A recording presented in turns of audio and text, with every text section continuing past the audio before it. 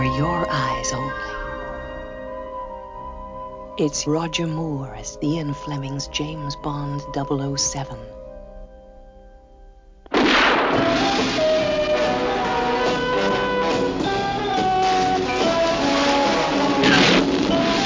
5 days ago, our spy ship was sunk in the Ionian Sea. She was equipped with ATAC. Have we begun a salvage operation? We asked Sir Timothy Havelock to secretly locate the wreck. He and his wife were killed by Hector Gonzalez. Police were able to identify Gonzalez by Melina, Sir Havelock's daughter.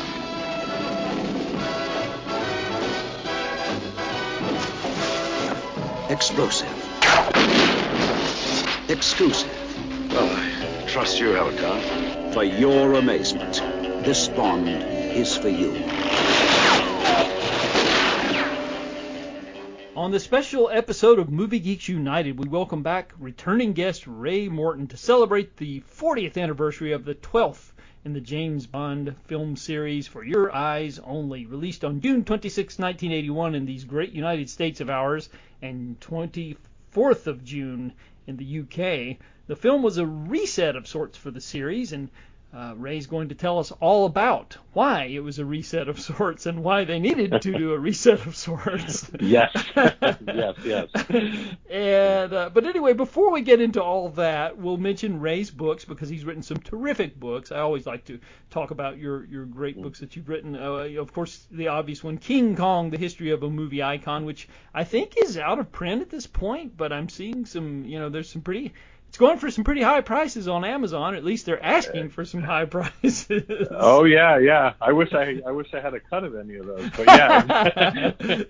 It's doing okay in the secondary market, I guess. Yes, but it's out there. You can, if you shop around, still pick it up for a reasonable price if you do a little judicious pricing, I guess you would say. But anyway, it is a terrific book on all of the King Kong films up to the 2005 Peter Jackson reimagining. It covers them all, and it's very, very in-depth, and there's a lot of great stories and info, and that's why he was asked to contribute the audio commentary to the recent Scream/Shout Factory Blu-ray edition of King Kong, which is fantastic. This came out this past May. It sold out, and they had to do a reprinting on it. There was such a demand. I never thought I would live long enough to see the theatrical and the TV cut of King Kong being domestically released on Blu-ray in North America, but yet it happened. Yeah, I tell you, that was such a thrill. Like the TV version especially, because I never thought we'd see that again. I didn't either, especially in its proper aspect ratio of 2.35 to 1. Amazing stuff. And, I had to pinch myself multiple times to make sure I wasn't dreaming. But, no, it really happened. And so anyway, and we'll move on to some of his other books, Close Encounters of the Third Kind, the making of Steven Spielberg's classic film, and another great book about the creation of another classic film. And the Music-On Film series, he's contributed 2 volumes to that, the Amadeus book and the Hard Day's Night book for the Music-On Film series. And there's a couple of great books he's written on the secrets of screenwriting as well. So you can find all those on Amazon and all those great places where you shop for books. So I would highly recommend any or all, if you don't have them, to pick them up. So Thank you very much. I appreciate that. Well, of course. Without further ado, we're going to get into the nuts and bolts of For Your Eyes Only. And I guess the best way to start this is to go back to 1979, the summer of 79. It was marked the release of Moonraker, which was obviously something of an attempt to grab the Star Wars audience. There was a sizable portion of the movie-going public who was obviously enchanted by Star Wars, and so Eon Productions attempted to grab some of that audience with an outer space James Bond, and it met with a lot of negative reactions from the critical community. There were charges of it being just way too excessive, and I don't know, you can probably explain it better than I can about the negative reaction to it. But anyway, 2 years later, they decided to do pretty much a virtual reset of the series and get to it. So anyway, we'll start with the Moonraker kerfuffle, I guess you would say, and then what led to the decision For Your Eyes Only. And it's also interesting to mention that At the end of The Spy Who Loved Me, it says coming next. Yes. For Your Eyes Only, but that didn't happen. Yeah, For Your Eyes Only starts with Spy Who Loved Me more than anything else. Right. But yes. Yeah, well, that was originally the idea was, and by that point, the thing about The Spy Who Loved Me was that it really only used the title of the novel because Ian Fleming had said he did not want that particular novel even remotely adapted. So the idea, they were kind of reaching the point where the movies were having less and less to do with the books that they were based on. So The Spy Who Loved Me was a total invention in terms of the screen story. They really only used the title. And when they put up For Your Eyes Only at the end of Spy Who Loved Me, that's the title of a short story, one of Ian Fleming's short stories. And I don't think they had an idea of what that film was going to be. They just knew they were going to use that title. I don't think there was a concept for Your Eyes Only at that point. But very quickly, Spy Who Loved Me came out in the summer of '77, and obviously that was the same year that Star Wars came out. So by the time they were getting ready to think about the next film, space was on everybody's mind. And so Cubby Broccoli, who at that point was producing the series by himself, and United Artists decided to go in the direction of some kind of outer space adventure. So they picked the title more appropriate. They picked Moonraker, which was another one of Fleming's novels, and again came up with a completely invented story. It had nothing to do with the novel other than the title and the name of the villain, Hugo Drax. But otherwise, it was a completely new story, more modern, and obviously sent Bond into space. And it's interesting because you said it met with negative critical reaction. The interesting thing is it didn't really at that time. I actually remember that the New York Times gave it a really great review. And part of the reason for that is The Spy Who Loved Me really reactivated the James Bond series. It had kind of been going into the doldrums a little bit in the early 70s. The previous film to Spy was The Man with the Golden Gun, and that was the lowest grossing in the entire series. So there was kind of this idea that the series might be on its way out at that point. And they came back with Spy, which they increased the budget, and they sort of pulled out all the stops. And it's a really super entertaining film, in my opinion, one of the best in the series. And it really got people excited about James Bond all over again in a way they hadn't been since the height of Bond mania in the 60s. So when Moonraker came out, it really was kind of a continuation of Spy, and it was gigantic, a big production, very tongue-in-cheek, in a lot of ways, very much the height of where Roger Moore was, where he was with his characterization of Bond. And actually, audiences really liked it at the time, and a lot of critics liked it too. Who didn't like it were the Bond purists, because obviously it's an outrageous fantasy film and a lot of comedy, and it really doesn't have much to do with the literary Bond or even the early serious Bond. But I think its reputation has suffered in the years since, because there's, as anyone who's seen it knows, there's a lot of silliness in it. So I don't think it's as well thought of now as it was then. But it was the biggest grossing film in the series up till that point, and it got a fairly positive critical response then. I don't think you'll see that now. But then two factors happened that kind of led them to reset. The first is that Moonraker cost $30 million to make, which now doesn't sound like anything.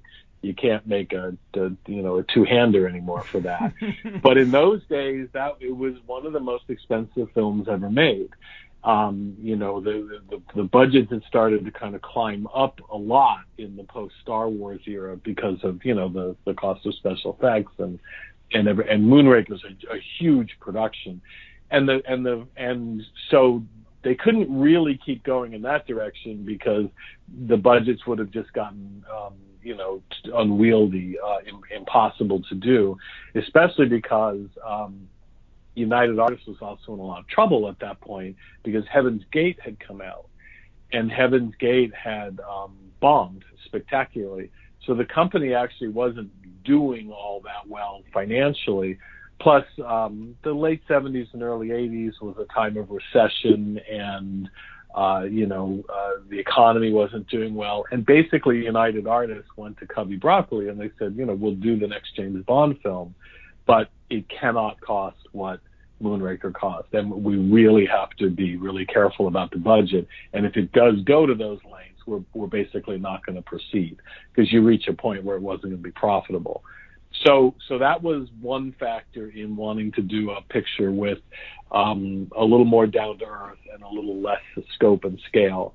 The other thing was the Bond purists really didn't like the film, and Michael Wilson and Cubby Broccoli. Michael Wilson was the executive producer, and he's the current producer of the Bond series. They kind of knew that Moonraker had gone probably way too far. The Bond folks were really good about paying attention to audience reaction, and they knew audiences loved it, but as Michael Wilson has been quoted as saying, he goes, we couldn't go past that because it would become science fiction and it would become a comedy, and they didn't want that to happen. So with United Artists telling them that they wanted to lower the budget, and their feeling that maybe they didn't want to continue in the fantasy vein that Moonraker was, those all led them to think about doing a more traditional spy picture, and a little more in line with the earlier Bonds. The one they always mentioned was From Russia with Love. And so they came up with the idea that we're going to make a smaller scale picture, more focused on espionage, spying, and action sequences and things, and not so much fantasy, not so much comedy. And that's what led them to the creative decisions to make For Your Eyes Only the way that they did. Oh, okay. See, I don't know why I had this this image in my, or rather I had this feeling that there was all this negative criticism when it came out, and I guess I'm thinking of it in hindsight, and so I'm glad you cleared that up, because that's something that I know that Leonard Maltin in his TV movies book, of course, he always was pretty brutal with it, right. And I guess I was thinking from I just assumed that was general, and I should have been more diligent in my research on the reviews at the time. But I, like yourself, I felt like it was a little, that it has a lot going for it, so to speak. Yes, it does get a little ridiculous towards the final stretch, but when I think they made a major faux pas by turning Mr. Jaws into a into a hero. Into a hero. Yeah, that was the wrong way to go with that. But aside from that, there are some spectacular set pieces. But yes, to what you were saying about Michael G. Wilson, the co-writer, pointing out, there was not much. If they had gone past that, it would probably would not have been a good thing. So yes, I can understand why they needed to get back to the basics. Right, and so what they did, and I thought this was really kind of clever. They started. They brought the guy who wrote the most screenplays for the Bond series was a writer called Richard Maibaum, and he had sort of not been participating in some of the films in the later half of the 70s. He had nothing to do with Moonraker, and he had written a first draft of The Spy Who Loved Me, but it was pretty radically altered by the time they got to the screen, and he'd had so he hadn't been involved so much for a number of years. So they brought him back, and he had done most of the heavy lifting on From Russia with Love. So they thought, let's get the guy responsible for the film we kind of want to get close to. So they brought back Richard Maibaum, and he started working. And at that time, Michael G. Wilson was working as the series executive producer. He was in charge of sort of the business aspects and a lot of all that aspect of production, but he also had worked. He was heavily involved in the screenplay development of The Spy Who Loved Me. So he started working with Maibaum on ideas, and what they decided to do was actually go back and adapt more Fleming material than had actually been used in almost any of the movies since On Her Majesty's Secret Service. So they, instead of having a novel, they didn't really have a novel they could adapt. But they picked two short stories, the first one being the title story, For Your Eyes Only, and then the second one being a story called Risico. And Risico was about two smugglers who are like in rivalry with each other. Sorry about that. And that Bond gets involved in. And For Your Eyes Only was about a young woman seeking vengeance for the murder of her parents. So they took those two elements, put them together, tied them together with a subplot, an invented subplot about the search for what was called in the film the ATAC machine, which was a programming device for nuclear missiles. So they tied the two stories together around that plot device. They also brought in a piece from the novel Live and Let Die, which had not been used in the film version or in any of the films, a keel hauling sequence where Bond and the girl are dragged behind a boat by the villain. That was originally in the novel Live and Let Die. It didn't appear in the film, and they had wanted to do it for a long time. So they took those three elements from Fleming, tied it together with the ATAC subplot, and as they were working on the treatment, Richard Maibaum started to ask Michael G. Wilson to become more and more involved in the writing, and at a certain point, they decided to become collaborators. And why that's important is they not only worked on that script, but the team of Richard Maibaum and Michael G. Wilson then went on to write all of the Bond films of the 80s. So that was the beginning of that partnership. Yeah, what a great job they did, because most of those films, maybe with the exception of View to a Kill, that's a little on the weaker side. But other than that, that's a pretty good group of films, I would say. And it's a very good screenplay. Like the seams don't show between the different stories, mm-hmm. and it's interesting because it kind of shifts perspective. Bond is through the whole film, but in some places, the characters played by Julian Glover and T'Pol are really the main characters sometimes, and sometimes the main character is Melina, played by Carol Bouquet, and then Bond ties it all together. So it's an interesting story construction, but it works very, very well.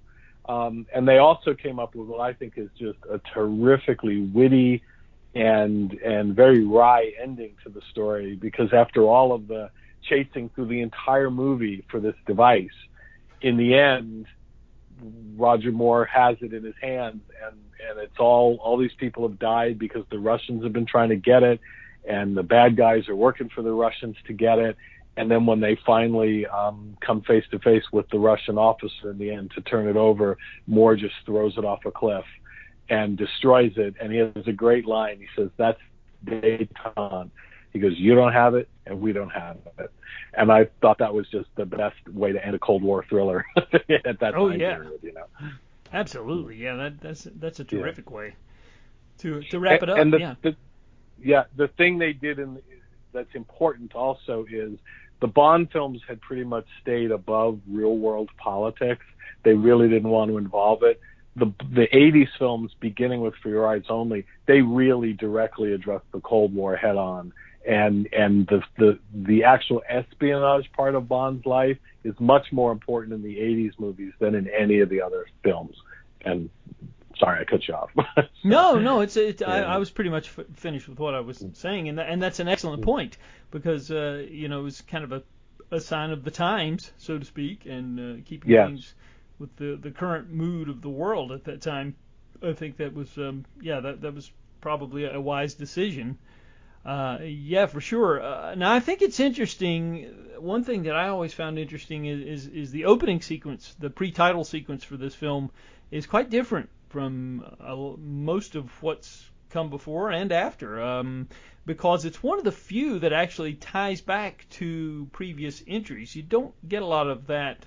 It's happened a couple of times, but it doesn't happen a whole lot, and I don't recall it happening in any of the other Roger Moore films, and there's a reason for that. I was going to get you to tell us about that, because I think there was a contract renegotiation with Roger Moore, and so they wanted to link this to if there was a new actor, they wanted to make sure it was linked to other films. So if you could tell us a little bit about that, I thought that was an interesting story. Right, yeah. Well, it's funny. The key film there is On Her Majesty's Secret Service, which is the film in which Bond gets married, and then his wife is killed at the end. And that tragedy colors the character, especially in the books. And the interesting part is they do refer to them in the Roger Moore films. That was the film with George Lazenby. Then they brought it in a little bit in Diamonds Are Forever because the wife is killed by Blofeld, and Sean Connery returns as Bond, trying to get vengeance on Blofeld. There's a wonderful scene in The Spy Who Loved Me, and I think it's actually one of Roger's best scenes, where he's interacting with the Russian spy, played by Barbara Bach, and she brings up his wife. She says something like she's doing a dossier on him. She says, he did this, and he was recruited from the Navy. He has many, many lady friends, but he was married only once. And then she says the wife was killed, and Roger Moore has this reaction, and he basically tells her to knock it off. And it's one of Roger's best scenes. So they did refer to the late wife in The Spy Who Loved Me. But yes, what had happened was Roger had signed a 3-film contract when he began, and that was Live and Let Die, The Man with the Golden Gun, and Spy Who Loved Me. So he negotiated a new contract for Moonraker, and he was only going to negotiate single contracts from then on, no more multiple picture deals. And as everybody knows, when you do that and you're in hits, you can start getting a lot more money than if you tied into an existing contract. And Moonraker was a gigantic hit, and Spy had been a gigantic hit. So Roger was holding out for a pretty big pay increase, and Cubby and United Artists didn't want to pay it. So they kind of went down to the wire. Was Roger Moore going to be in the film? That was one of the times they approached Timothy Dalton. They had approached him originally for On Her Majesty's Secret Service when Connery quit, and then they approached him when Roger looked like he wasn't going to do it. So while they were looking for a new Bond, the director, John Glenn, and the writer, they were trying to figure out, they assumed they were going to have a new actor, so they were trying to figure out a way to tell the audience right off, here's the new Bond, how to connect him. And John Glenn came up with the idea of opening it at the cemetery with Bond coming and putting flowers on the grave of his late wife, Tracy. And that they really loved that idea. And so that's how the film begins. And then right at the last minute, Roger signed his contract. So it becomes, put flowers on the grave of his wife.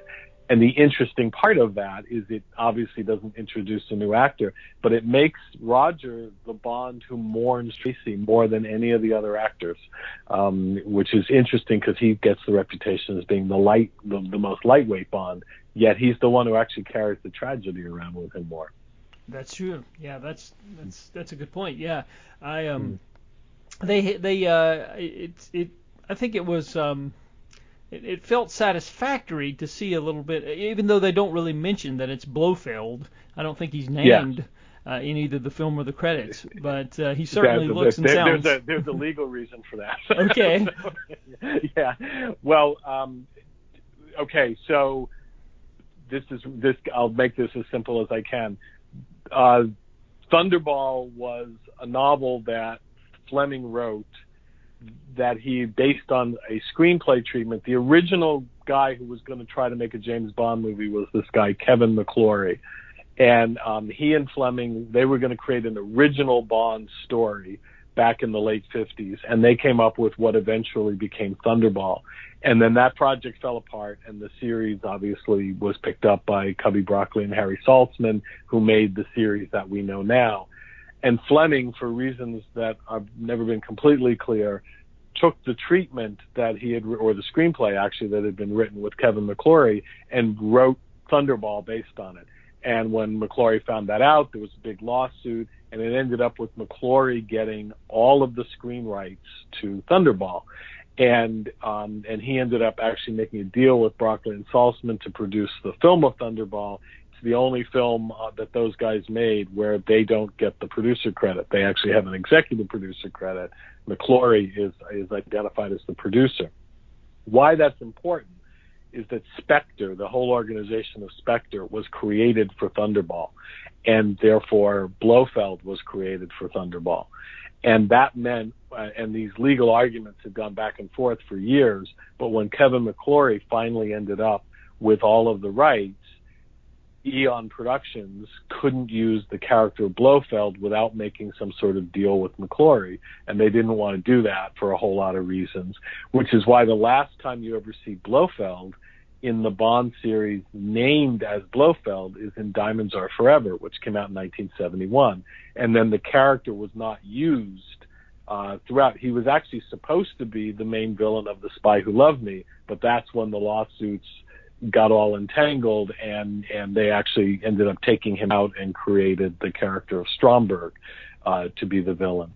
Anyway, this was Eon's way, I think, of, shall we say, flipping the bird to McClory. Yeah. They put a character in who we all know is Blofeld and who refers to Bond very familiarly. And there was actually originally a line in the script that said, it's been 10 years since we've last met Mr. Bond, and they cut that out. And he certainly looks like Blofeld. He's never referred to, but he's dropped down a smokestack at the end of the pre-credit sequence saying sort of goodbye to all that. And I definitely think that was their way of acknowledging the lawsuit with Mr. McClory. Yeah. Yeah, quite clever, actually, yes. to be able to take care of that business. But, yeah, everybody wanted some closure on that. I think all the Bond fans, and they never really quite got it until that happened. Exactly, yeah. So, yeah. So we went through the casting of Roger Moore and what was going on there, and then we'll talk about maybe a little bit about Bernard Lee, who had been in the series right from the beginning as M, the head of M16. And Bernard Lee was an actor who had been in all of the Bond films. He played M, and he was supposed to play M in this one as well. He'd been in all of them. There's no reason, to think that he wouldn't. But he became very sick. He had cancer, and he actually was brought to the studio to film his scenes, and then became very ill. He basically couldn't get through the shooting day. So he was sent home, and he actually ended up passing away when the film was still in production. So originally the idea was they thought he'd recover and they'd bring him back towards the end of the schedule, but he passed away. So they ended up writing out the character of M. Cubby Broccoli was insistent he did not want to replace Bernard Lee in that film. He said he knew they were going to have to replace him, but not in that film because they didn't want to dishonor him. So the M scenes were rewritten for a character called Tanner, who in the books is the chief of staff for M and is Bond's best friend. And so that character was brought in, though not really written the way he was in the books. He was basically M giving Bond his assignment, and they had him work with a character that had been established in The Spy Who Loved Me called the Minister of Defense, and that was played by an actor named Jeffrey Keane, who I actually always thought should have been the guy to replace Bernard Lee. He had the same sort of age and gravitas that Bernard Lee did. Mm-hmm. But so the scenes were kind of written to trade off between Tanner and the chief of staff. And the Minister of Defense. But that was because they were honoring Bernard Lee. Yeah, I think he was the first of the recurring cast, the ones who appeared in multiple films. I think he was the first one to pass. And so, he was, yeah. So that was a milestone, I guess, in the series. It's the first, other than the lead actor, it was the first time they really had to replace somebody. The lead actor had become a tradition at that point, right. But not the supporting cast. Yeah, this is true. And so, also wanted to mention Julian Glover, the villain in the film, also had previously been considered to play Bond at some point. And I think that's some interesting trivia to talk about a little bit. Yes, yeah. He was when they were first looking for Bonds in the early '60s. He was in the sort of the big pool they were going through, and the idea then was that he was a little bit too young for the part, or he read too young on film. And I think he might have been in the mix because the next time they were going to replace Bond was for On Her Majesty's Secret Service. I don't know if he was in the mix at that time, but he might have been. But then when he was actually one of the people they thought about when it looked like Roger might not do it. But by then they decided that he physically looked a little too old to start off as Bond at that point. But because they were considering him, they started to think of him as the villain, and so he ended up landing the part through that process of being considered as Bond. Yeah, that's I found that in my research and found it to be that was something I did not know. Yeah. So and he later went on to face off against Indiana Jones in Indiana Jones and the Last Crusade. Yeah, that's true. That's a good point. Yeah. Yeah. So John Glenn and Cubby Broccoli, they saw Carol Bouquet in that object of the obscure object of desire.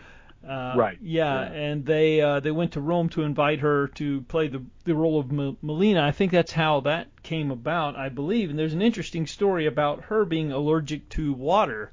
I think when they were filming, that's I found that to be quite interesting. Well, I sort of love that they cast her in a film that has primarily underwater action, and no one checked to find out if she could work underwater until they got into production. But that's how it goes. Yeah, she was a model and an actress, and she was actually the original referral was through Jerry Giroux, who was Eon's publicity guy at the time, and he was the one who brought her up. And Cubby and John Glenn, thought it was a good choice, and they went and they met with her, and she ended up being cast in the picture. She had some sort of inner ear issue that didn't allow her to go underwater. So it's a film where there's a lot of scuba diving, a lot of underwater action, and basically they came up with a really clever way of approaching it, which was Roger, whenever she had to be underwater, she and Roger were filmed dry on a soundstage with fans blowing. So it would blow their hair, and then those scenes were shot in slow motion so that it looked like the hair was kind of, drifting around in the water. And then Derek Mettings, the visual effects guy, laid in bubbles over the scene to make it look like they were blowing air bubbles out of their mouth. And you cannot tell. I mean, it looks great. It's completely convincing, but that's how they did that. It does. It really does look convincing. I did not know that. I had no knowledge of that until I started doing my research. So, yes.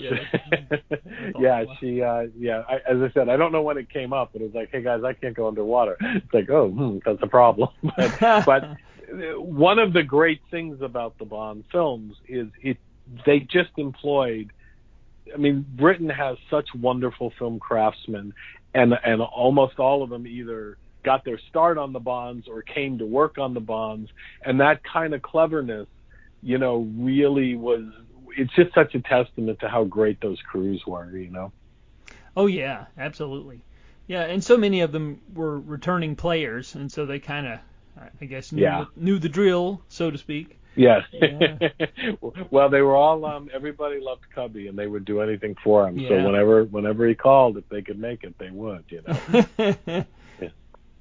Yeah. So it's also interesting to note the death of a stuntman for the first time, I think, on a James Bond film. I think, let's see, Paulo Regan. I think I'm pronouncing the name correctly. I hope I am. I think so, yeah. Yeah, he died because there's a lot of snow action in the picture, and there was a bobsled run, and they filmed a lot of action on the bobsled run. And at a certain point, this is all with the second unit, but I guess one of the bobsleds went off the track and turned over, or there was a collision. I can't remember exactly what, but yeah, one of the stuntmen was killed, and that was the Bond films are sort of noted for their safety, so that was a pretty big shock. Yeah, most definitely. Yeah, it was, and I think there have been at least. Well, there's been more than one, I think, since then, unfortunately, I believe. There was a terrible accident on the following film, which was Octopussy, where Roger Moore's stunt double was an Irish stuntman called Martin Grace. And there's a train sequence in Octopussy where Bond is hanging on the outside of a train trying to go from one carriage to another. And there was some miscalculation in the speed or something, and Martin Grace ended up slamming into a pole that was by the side of the tracks. It was supposed to be timed, so he wasn't going to happen, but it did, and he broke almost every bone in his body, and he was in the hospital for, I think it was like 6 to 7 months, and that was the worst accident they'd ever had up until that point. Gosh, that's pretty bad. Yeah, for sure. Well, that's well, I'll mention that the production of the actual film began on September 2nd, 1980 in the North Sea, and they had several days of shooting exteriors with the interiors were later shot in Pinewood. So I think a lot of most of the interior stuff was done there, I believe, if I'm not, as well as the ship's explosion, I think that's in the film. Yeah. There was a real ship, and the second unit began with photography of the real ship. The sets were all done at Pinewood, and then there was a miniature shipwreck that was all done in the tank at Pinewood by Derek Meddings, who was the brilliant miniature artist who worked on Superman, and he worked on a lot of the Bonds. He worked on Thunderbirds, and he was the main miniature guy and special effects guy on those films at that time. And what's cool is they intercut all that stuff, and it's all pretty seamless, which they were such a tight unit at that point. One of the things that's important about the film, too, is it's the first Bond film directed by John Glenn, who up until then had been an editor and a second unit director.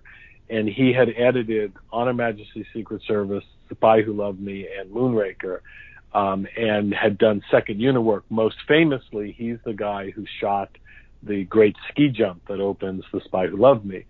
And one of the things is the previous Bond films have been directed by Lewis Gilbert, who was an established British director, very used to making big films full of spectacle and big sets. Part of this lowering the budget, getting back to basics thing was they couldn't really afford a director on the level of Lewis Gilbert. So Cubby made the decision to take John Glenn, who had done such good work as an editor and second unit director, and give him the opportunity to direct For Your Eyes Only. And he assembled a team, including a director of photography named Alan Hume, who had been the second unit photographer on The Spy Who Loved Me, who did the ski jump. And they brought together him and Ken Adam, the famous Bond production designer, had left at that point. His last Bond film was Moonraker. So the art director, Peter Lamont, was elevated to become production designer.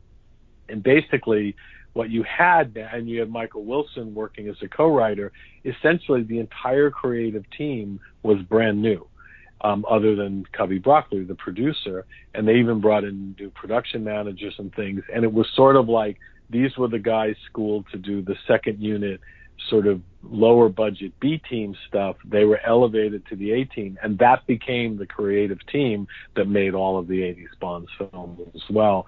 So it's a significant film because it's a real changing of the guard creatively behind the scenes. Yeah, that is that's very curious. And I guess it was a reset in one, not just from a storyline standpoint.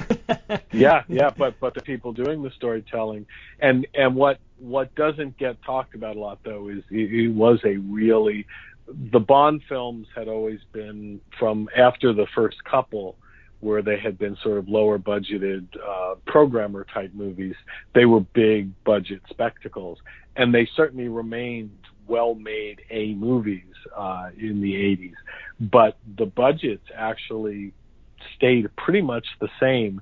Just that had to do with the economics of the film industry, all of the problems involved in United Artists, and which was going through all sorts of upheaval at that time. Oh, yeah. And why I'm making an issue of that is that worked fairly well on For Your Eyes Only, but if you actually watch the Bond films as they go through the 80s, you can sort of see that they have to start tightening their belts more and more.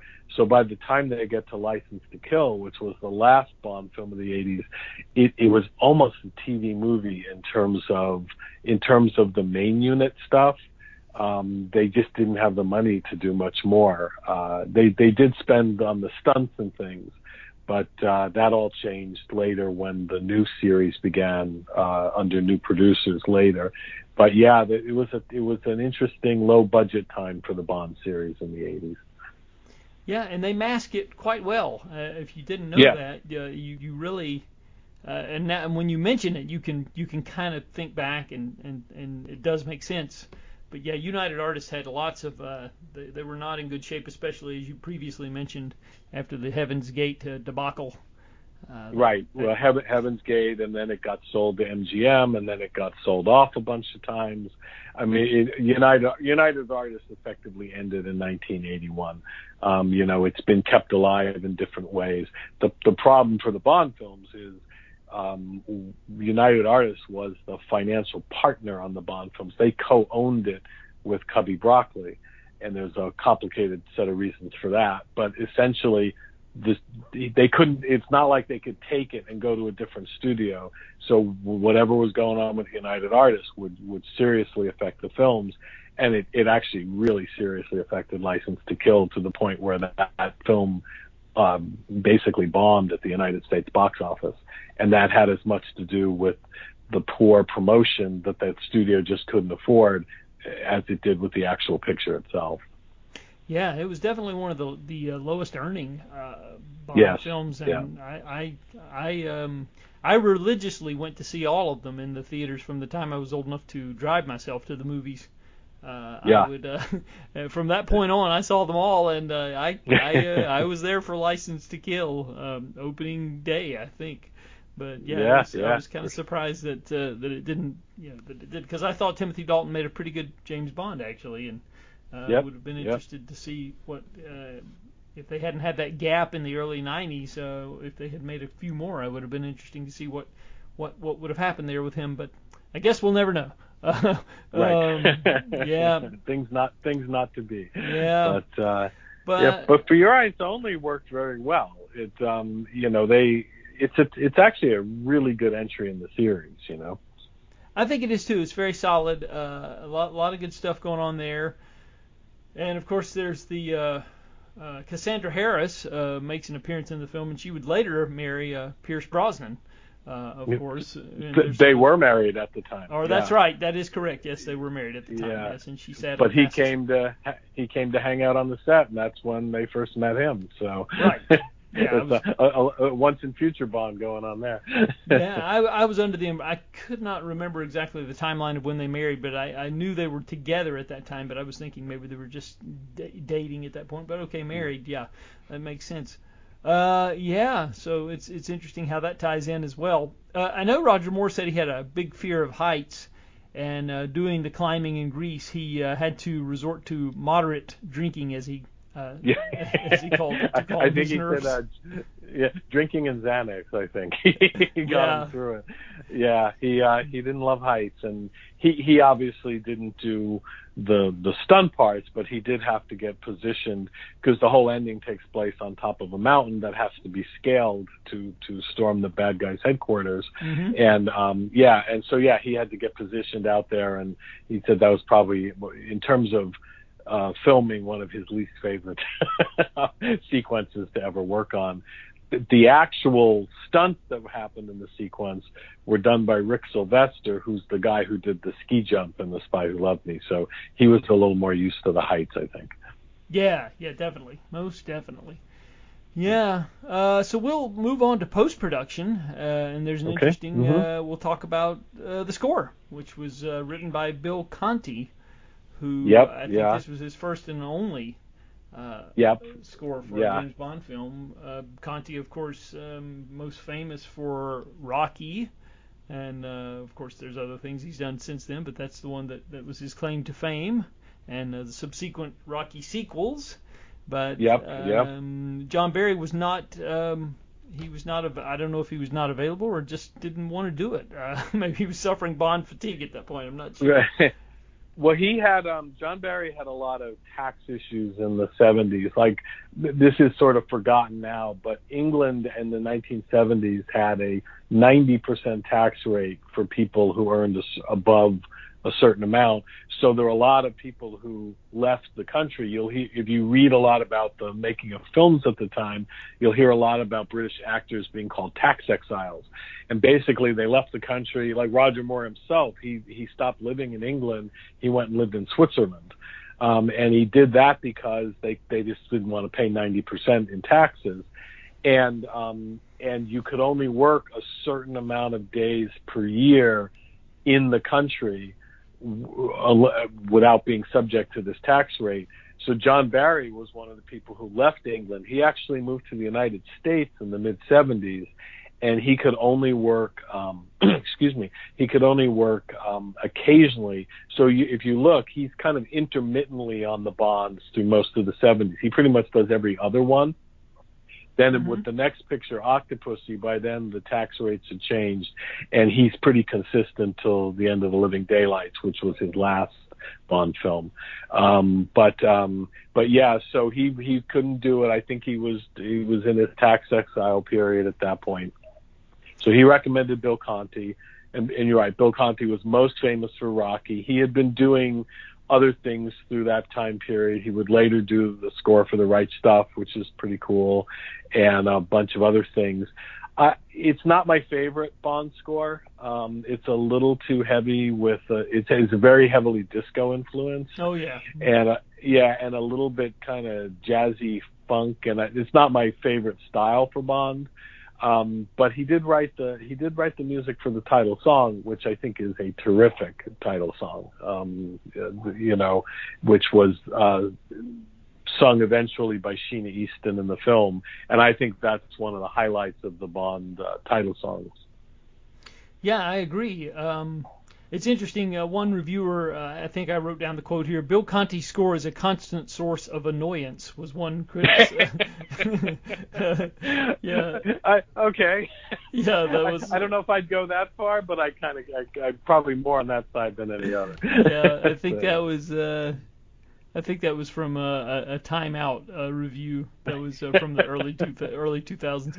Yeah, but it's interesting also that Sheena Easton, I think it was just a couple months prior, had scored her first hit with Morning Train 9 to 5, which was a big hit in America and in the UK as well. And she really, before that, wasn't really known. She had been on a talent show, I think, and won the top honors, but her career just really didn't take off until she did the song Morning Train 9 to 5, which was actually retitled Morning Train 9 to 5 because of 9 to 5 by Dolly Parton, which was also in the but yeah, so they must have grabbed her pretty quickly because that was in the spring of '81, and so this was 3 months after that hit. So she must have they just must have grabbed her immediately. Hey, she's the latest thing, let's grab her.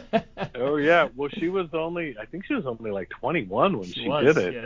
Yes. And so she had just had her hit, and the Bond films have always been pretty good about going after whoever might be they tend to either get the person who's really hot or they get someone who hasn't done anything in 10 years. They don't seem to, they kind of go back and forth a little bit with that. Yeah, and also at that point was when Barbara Broccoli first started working on the films, and my guess is she was probably a little more in touch with pop music at that point than her father, who was obviously older, and even her older brother, Michael Wilson. So I would bet that had something to do with Barbara Broccoli. The cool thing, too, is not only did she sing the song, but she is the first Bond title song singer to actually appear in the credit sequence. And that was basically because, excuse me again, when they were planning the title sequence, Morris Binder, who had done all the Bond titles up to that point, apparently he just got a big crush on her. And he really thought she was adorable, and he just wanted to put her in. So it's actually kind of a music video when you watch it. That was kind of right at the dawn of the music video era. But yeah, she's all through the title sequence. That has never happened since, and it didn't happen before either. But Morris had a little crush, so that's what happened. Well, if you know the right people, I guess that's what happens. Yeah, and she says she still gets she sings it all the time. And the person they'd actually approached Debbie Harry to sing it because Blondie was big at the time, but she wanted to write it as well. And at that time, that was not done. Now the groups and the singers who do the Bond songs usually co-write them. In those days, it was either John Barry or who was ever doing the score that was responsible for the title song. So Debbie Harry wanted wanted to write it and wanted Blondie to perform on it, and they had only wanted her to sing. The interesting thing is, if you check out, I forget the name of it, but there's a Blondie album from, I think it's 82 or 83. I think that it's has The Hunter, her I believe, version. yeah. The Hunt, that's right, Yeah. You're right. And that has her version of For Your Eyes Only on it. But so that she was the original person that approached, but then they all obviously went with Sheena Easton. Yeah, I think they made the wise choice. And nothing against Debbie Harry and Blondie. I was a fan, but and still am. But The Hunter was not their. Right. By the time they reached The Hunter, that was not the apex of their career, and I know they were still having some hits at that point, but still they were kind of on the downward slope, and so they made the wise choice, I think. So we'll talk about the gross of the film, the ultimate results. It made $54.8 million in the United States, equivalent to $101.5 million as of 2011. Of course, that's or $156 million in 2020 dollars. So right, there you go. Well, it did, yeah. Well, the Bond films traditionally did well in America, but they tended to make most of their money overseas, which in those days was the opposite of everything else. In those days, most movies made most of their money in the United States and then would make a percentage, but not nearly as much overseas, because the Bond films they're a weird hybrid. They're technically British films made often with American money and co-producers and things, but they traditionally have been always popular the world over. Now that is the common pattern. So Bond really, now most films make their money overseas and don't make so much here, or percentage-wise. But yeah, it did very well. It opened the same summer as Raiders of the Lost Ark, so you could probably imagine that had Raiders not been there, it might have grossed more, but it still did very well. It's also the summer of Superman 2 in the United States. So that was a pretty good summer for those kind of pictures, But yeah, it did well. It didn't do as well as Moonraker, but Moonraker was kind of the high point, so I don't think they really thought it was going to do as well as that. But it certainly was considered a success. It was considered a creative success and a commercial success. Yes, not bad. 54.8 for 1981, I would say. So yeah, certainly do a lot worse. Yeah, and of course. It had go ahead. Were you going to bring up the poster? Oh, I was just going to say it was the last film, the last James Bond film to be sorely released by United Artists, because Transamerica, as we had mentioned, they finalized the sale of the brand to MGM, so all the subsequent films were released under the MGM UA Distribution Company logo. Right. So I think that's interesting. But anyway, go on about the poster, the promotional cinema poster. Okay. Yeah, there was a bit of a controversy in the day, which is really funny because now it wouldn't be anything. But the posters up until then had traditionally been posters with artwork, paintings, and things on them. They decided to do something new. They decided to use a photograph. So the photograph was Roger Moore in a gun barrel crouch pose with his gun in the distance, seen between the legs of a woman holding a crossbow, because the lead actress in the film hunts. She's going for revenge on her parents who were killed by the villains, and she uses a crossbow. But it's also obviously a picture where a lot of action takes place underwater. So they had her in a bikini bottom. So basically all you saw was her rear end in a bikini bottom and her two legs coming down, a little bit like the MASH logo, and then holding a crossbow. And I guess when they were filming the picture with a model, they turned the bikini bottom around. So essentially what would have been the front was now in the back, which means there were more of how shall I say it? Exposed her rear end, buttocks. her butt cheeks basically were quite prominent. And I don't know, I was a teenage person or whatever back then, and I remember it certainly caught my attention. But it caused a huge kerfluffle because there were people who felt it was obscene. There were newspapers that refused to run it. There were articles about the controversy, and in some of the markets, they did not photoshopping, but they retouched the photo so that the woman's rear end was in hot pants or in shorts, basically, so that wouldn't be in this reverse bikini bottom. I've seen that version of the poster. It's nowhere near as good as some they actually put out. And of course, controversy always works, so that actually got a lot of attention brought to the film, without them having to pay much for it. So pretty interesting there too. Oh yeah, of course. Well, that's that is something that I had totally forgotten about until you just mentioned it, and then I had jotted that down in my notes, and it was on the other page, and so I was like, that's an excellent story to bring to light if in case anybody doesn't know about that. Yep. So ultimately, I think For Your Eyes Only is one of the better of the. I don't know how you would rank it in terms of the 80s or in the series overall, but I would say it's a solid, one of the better ones, I think. I think so. I think my feeling about the 80s Bond film, I think they're wildly up and down. I think there were really good things and some of the low points of the series in that decade. But I think the two best Bond films of the 80s are For Your Eyes Only and The Living Daylights, which was Timothy Dalton's first picture. I certainly think it's one of the best of the Roger Moore Bonds. I'm one of the people who thinks The Spy Who Loved Me is his best one. But I'd say this one ranks number 2 or 3, depending on where you put Moonraker in there. But yeah, and I definitely think it's one of the higher points of the series for sure. It's not the best of them, but it is a super entertaining movie. It's funny to rewatch it now because I remember at the time, like all the Bond films were considered, super fast-paced action movies. It almost has a leisurely pace compared to films now. But I rewatched it in preparation for this show, and I actually I really enjoyed it. It taking its time to get where it needed to go. I didn't realize that I missed that, but I kind of missed that a little bit in movies. I do too. I think there's something to be said about letting things unfold in a more leisurely pattern and paying, as long as it pays off. That's right. Well, yeah. And in that one, it did. I don't have to go too much into this, but I do think John Glenn was an interesting director for that series because I think in some ways he was terrific, and in some ways he was maybe not. He was very inconsistent, I think. I think in For Your Eyes Only, he's really consistent, and it shows him off to his best strength.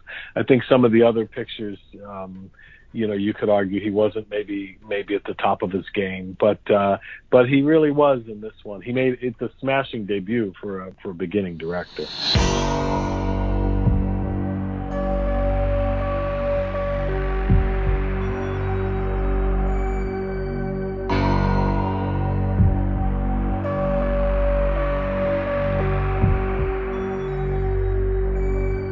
For you.